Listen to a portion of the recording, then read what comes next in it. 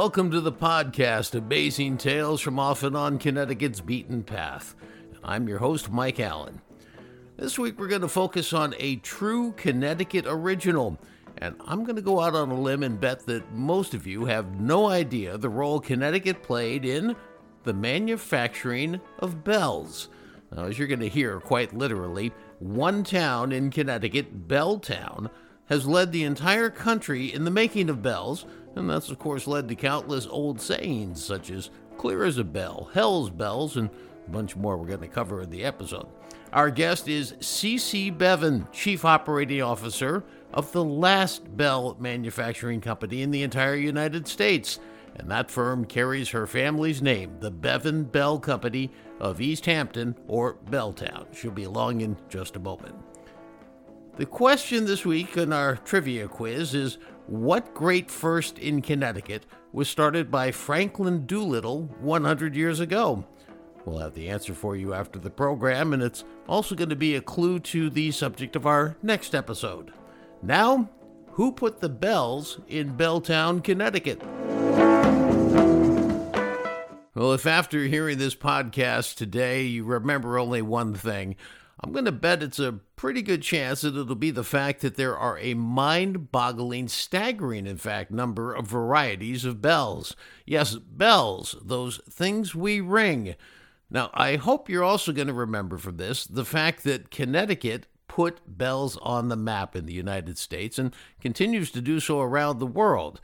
And all of this came out of a town that calls itself Belltown. It's East Hampton, Connecticut. That's where C.C. Bevan is Chief Operating Officer of Bevan Bells. It's a family enterprise that has quite a history itself. Now, she runs the company with her cousin, Matt Bevan. One of just many amazing facts, the Bevan Bell Company in East Hampton only has 25 employees, but they crank out 500,000 bells every year. And in case you're wondering or not quick at doing the math, that's 20,000 bells per employee per year. Pretty amazing. Well, get ready to learn more than you ever realized was possible to know about bells. In the ancient days, we had gongs that people would swing a big mallet at it and hit a gong. You know, archaeologists, you always hear about them digging up forks and plates and knives, but I don't hear about them digging up bells. So I'm wondering, what do we know about the earliest bells in civilization? Well, the earliest bells probably came from China. They dated back thousands of years BC, so they have really been around. They have dug up different styles of bells and seen sort of the evolution of how bells changed in shape, and as you said, from gongs to round bells having clappers inside them, bells that kind of self-strike and bells that hang solidly and you have to strike it yourself. Lots of variations over time, but yes, it's very, very old. Now, if you look at Connecticut, we have the Hat City in Danbury, the Silver City in Meriden, the Brass City in Waterbury, and I guess that means you'd have to call East Hampton the Bell City. How did it happen that all the bells ended up being made in East Hampton? Well, actually, we do call ourselves Belltown in East Hampton. In fact, there are bells on every street sign. Our high school mascot are the bell ringers. So we are very much a town centered around bell making. And I think, as with many things like this, it did start out with a family. William Barton was one of the first bell makers in town. I'm supposing it's just because that's where he lived and that's why he started the company there. And then he taught my ancestors how to make bells, and then they opened their own company, which it became Bevan Brothers Bell Companies. Then from there were probably at one point as many as 20 or more bell manufacturers in East Hampton. Now, if I have my history right, you're the last company that's making bells, not only, from what I understand, in East Hampton, but in the entire United States. Is that correct? That is correct, yes. There are some other people who we will say make specialty or little specialty bell people. They might make a certain kind of sleigh bell as an artisan kind of thing or that type of thing. But we are the only real full bell manufacturer still in existence today.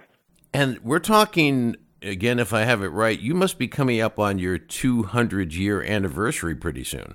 Yeah, correct. We were founded in 1832, so technically we're at 191 years this year. So we're looking forward to the 200th. And just for the record, how many generations back do you go? I am sixth generation, so it was my third great-grandfather that was one of the four founding brothers of the company. Wow. Now, let's shift gears for just a second and talk about why bells even exist. And there's some obvious ones that come to mind. They're a great communication device. They're safety. They help us, stay on time. From your perspective, why do you think bells have such an important role in our civilization? Well, I think in the early days, for sure, it was a form of communication. There was a lot of lore that went around bells in terms of warding off evil spirits and keeping you safe and providing good karma, and people would hang bells at the front of their house for that purpose. Also, while bells in churches were rang because they were beautiful and because it might alert other people in the town to things, it was also as a way to do those same things in the very beginning, so to keep everyone safe inside. Then it evolved to, on our earliest days at Bevan Brothers, sleigh bells were absolutely a massive piece of our business because they're keeping sleighs, which are very silent, or wagons that aren't making much noise, alerting people to their presence and their arrival. So it was a safety mechanism in addition to just being a beautiful sound. And then you have, of course, cows that are out in fields and sometimes free ranging, and so bells were hung on them to keep them safe, and so that you could find them at the end of the week or the month or the summer where they had wandered to. Today, the bells serve a much different purpose because we don't need them so much for safety, although we do have a bell that is sold into every mine in the world because they need that as a form of non-electronic safety. So when all other systems fail, they have a manual way to wring people out of the mine in times of trouble. We certainly do still have some of them for that purpose, but now it's, we sell them for cheering at events, for hanging on Christmas trees, for little kids doing train rides and getting a sleigh bell as a gift, and people wearing them on mountain bikes and pets out hiking to ward off bears and that kind of thing. So just a multitude of uses, but the evolution of the bell has been pretty tremendous over its lifespan. Yeah, when we first talked, and I played a little game where I tried to write down as many different types of bells as I could think of. And I remembered when I was a kid on my bicycle, I had the thumb-operated bell. And when I started putting all this together with alarm clocks and grandfather clocks and the triangle bell out west for saying, it's time to eat, and you would ring that, and bellhop bells. And then my favorite one was an angel gets their wings in the movie It's a Wonderful Life when the bell rings. So to me, bells are just really a huge, huge part of our culture. It's so true, and it's very funny because when I first say to people, at the proverbial cocktail party, I make bells, and there's this long moment of silence where they look at me as though maybe they didn't hear what I said, and they look at me and they say, "You mean like bells in churches?" And I say, well, we don't make bells for churches anymore, but they can't initially think of all of the ways that bells appear in their life. And then I start to go on like you just did, and I talk about the fact that you got the sleigh bells and the patio bells that people ring for people to come in from dinner, and bells that teachers use in the classroom, and bells at the deli counter, and all of those different kinds of things. And then people are like, oh, I get it. Yeah, you're right. There are a lot. I'm going to go out on a limb here, and not to put you on the spot, but I'm assuming you've probably been at some point in your life to Philadelphia and seen the Liberty Bell with the big crack in it. And I'm just wondering, from C.C. Bevan's perspective as a bell maker, and you look at the Liberty Bell with that crack in it, what's going through your mind in terms of what did they do wrong? Well, it's funny. It can happen, right? We can have that happen to us even today now. You're taking a very hard material and you're forming it into a shape, and there can be some structural element to that that's not as strong as others. It doesn't happen to us very often, and typically it will happen right at the very beginning of making a bell. It would be rare anymore for that to sort of happen later on, but I realized they didn't have it perfect back then, and still an art as much as it's a science. And let's get into that now. Let's drill down a little bit. And this is where I think you have some examples in terms of actual bells that you can ring for us. I'm just going to put my phone on mute and listen to you give us a little instruction about the different types of bells that there are and how they're made and what the difference is between a square and a round in terms of the sound. And you have actual examples. So please, I'm just going to turn the platform over to you, and Cece, instruct us on bells. Okay, that sounds great. Well, back in the early days, bells were made by melting metal and pouring it into a mold, actually casting a bell. That's a very slow process. Today, we stamp our bells, and we stamp them out of either brass or steel. Those make a very different sound. Most of our bells are in several different shapes. They're either fairly square, like you might picture a cowbell, or they might be round like a T-bell. Here's an example of first a cowbell, and then an almost identical size bell that is round that we call a T-bell, also made out of steel. So you can hear the difference between those two bells, and that's strictly about shape. It's the same exact material, almost the same size. One is square, one is round. Then if you think about the difference between steel and brass, I have, again, that same bell I just rang that's a steel bell, and a similar size bell made out of brass. So you can hear there's quite a tremendous difference in those bells. So the shape of the bell matters. The size of the bell obviously matters. Here's a small brass hand bell, and then here's a larger one. So the size in that makes a tremendous difference. We also, when you think about cowbells, there's not just a standard cowbell. We make two different kinds of cowbells. We make what we call a long-distance cowbell, which is what most people are familiar with looking at on actual cows. They can be heard from far away, and that's why they're called long distance. And we also make what's called a Kentucky cowbell. Kentucky bell is made in three different parts. So you've got two sides that are welded together and a third handle welded onto it. It's a much more complicated construction. But at the end of the day, they're both cowbells, and they sound completely different from each other. So I'm going to ring a long-distance cowbell first, and then I will ring the Kentucky cowbell, and you can hear the difference.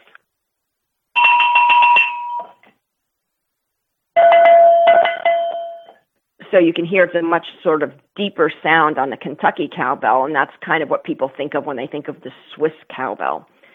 We also have, of course, the category of sleigh bells, which are, a beautiful sound, and everyone is used to that.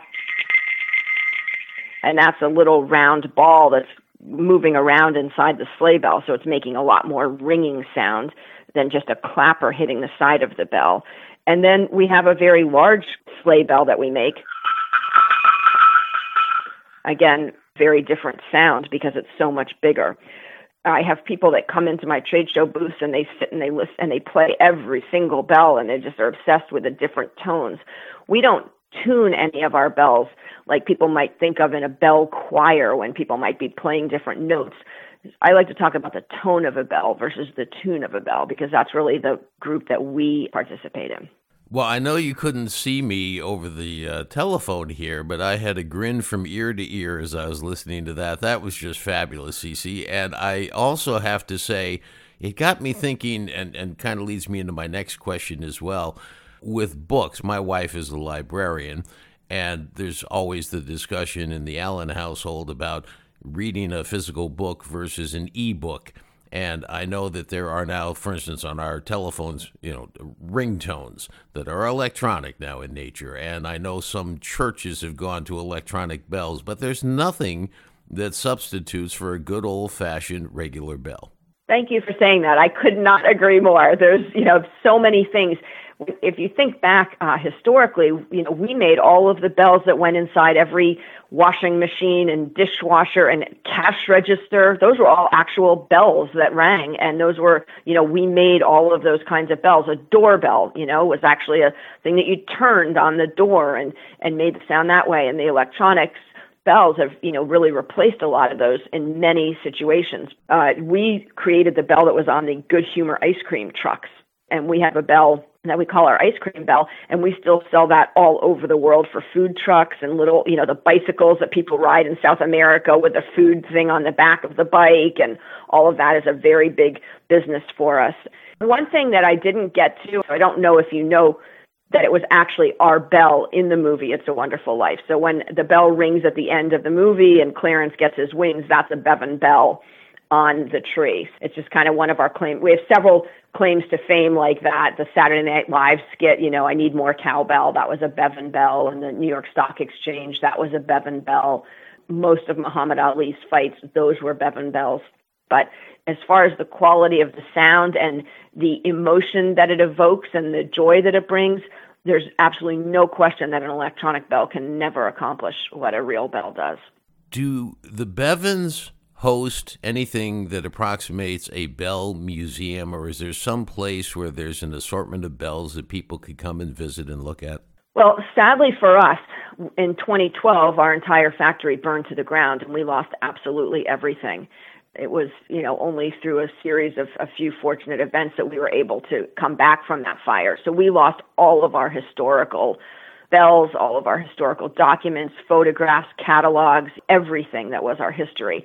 The good news is that right before the fire, we had lent out some bells to the Essex Steam Train in Connecticut for a little display they wanted to do. We did get those back from Essex kindly, and we also had given a number of bells over the years to the Chatham Historical Society, and they have a fascinating display at their building in East Hampton of all of the bells, and not just from Bevan, but from all of the manufacturers over time. And so the Chatham Historical Society also has a wonderful display of all of the children's wooden toys that feature bells. My grin has been replaced by a sad frown hearing that story about the fire, and I didn't know that was going to lead into that. I'm so sorry to hear that about that, but I'm glad at least something was able to be salvaged. I wouldn't know what store to go to buy a bell. Are they at Walmart? Are they at Target? I mean, who carries bells? It's funny that you ask that because people do find it sometimes hard to find bells. Obviously, online these days is always a terrific way, but gift shops are a huge customer for us. General stores, hardware stores are all big customers for us. We do market globally, but most of our global sales are more wholesale. So like I said, we sell to mining companies all over the world, but the bulk of our business for somebody to go into a store and buy it all happens here in the U.S. We would be remiss not to bring into this episode the greatest part about bells, which would be all of the good old sayings that have come around because of bells. Things like they had their bell rung by, say, a football hit or something like that, or it has a certain ring to it, or are you going to answer the bell, which is, of course, goes back to the, a boxing match, are you going to be able to make it into the 15th round? And maybe my favorite, which is the famous novel For Whom the Bell Tolls. What kind of old sayings do you hear beyond those? And I'm thinking you must have the largest assortment of anybody. As a matter of general language, I always say it doesn't ring a bell with me, and I don't really mean relate to our business, but I feel like you hit a lot of them. I don't know if I've got any other really great ones. We just continue to try to find new and better uses for bells and new ways to sell them and new ways to keep them relevant to people's lives, and looking at things like weddings and bike races and marathons and all of the things that are part of people's lives today, and making bells a part of those celebrations. We're quite bullish on the bell.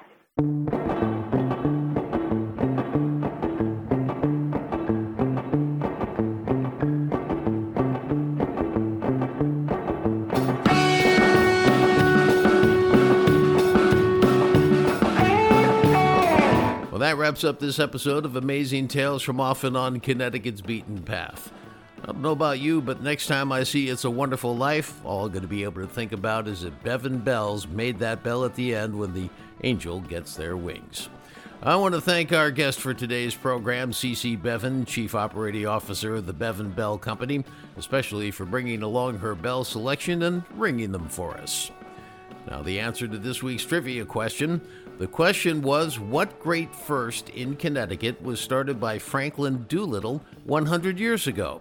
Well, Franklin Doolittle started a company whose initials were DRC, the Doolittle Radio Corporation. And in 1922, AM radio station WDRC in Hartford went on the air for the first time. Next week, we're going to take a journey down the radio waves that have crisscrossed Connecticut ever since. Amazing Tales from Off and On Connecticut's Beaten Path is a production of True North Associates, LLC. This is Mike Allen. Be safe and stay healthy.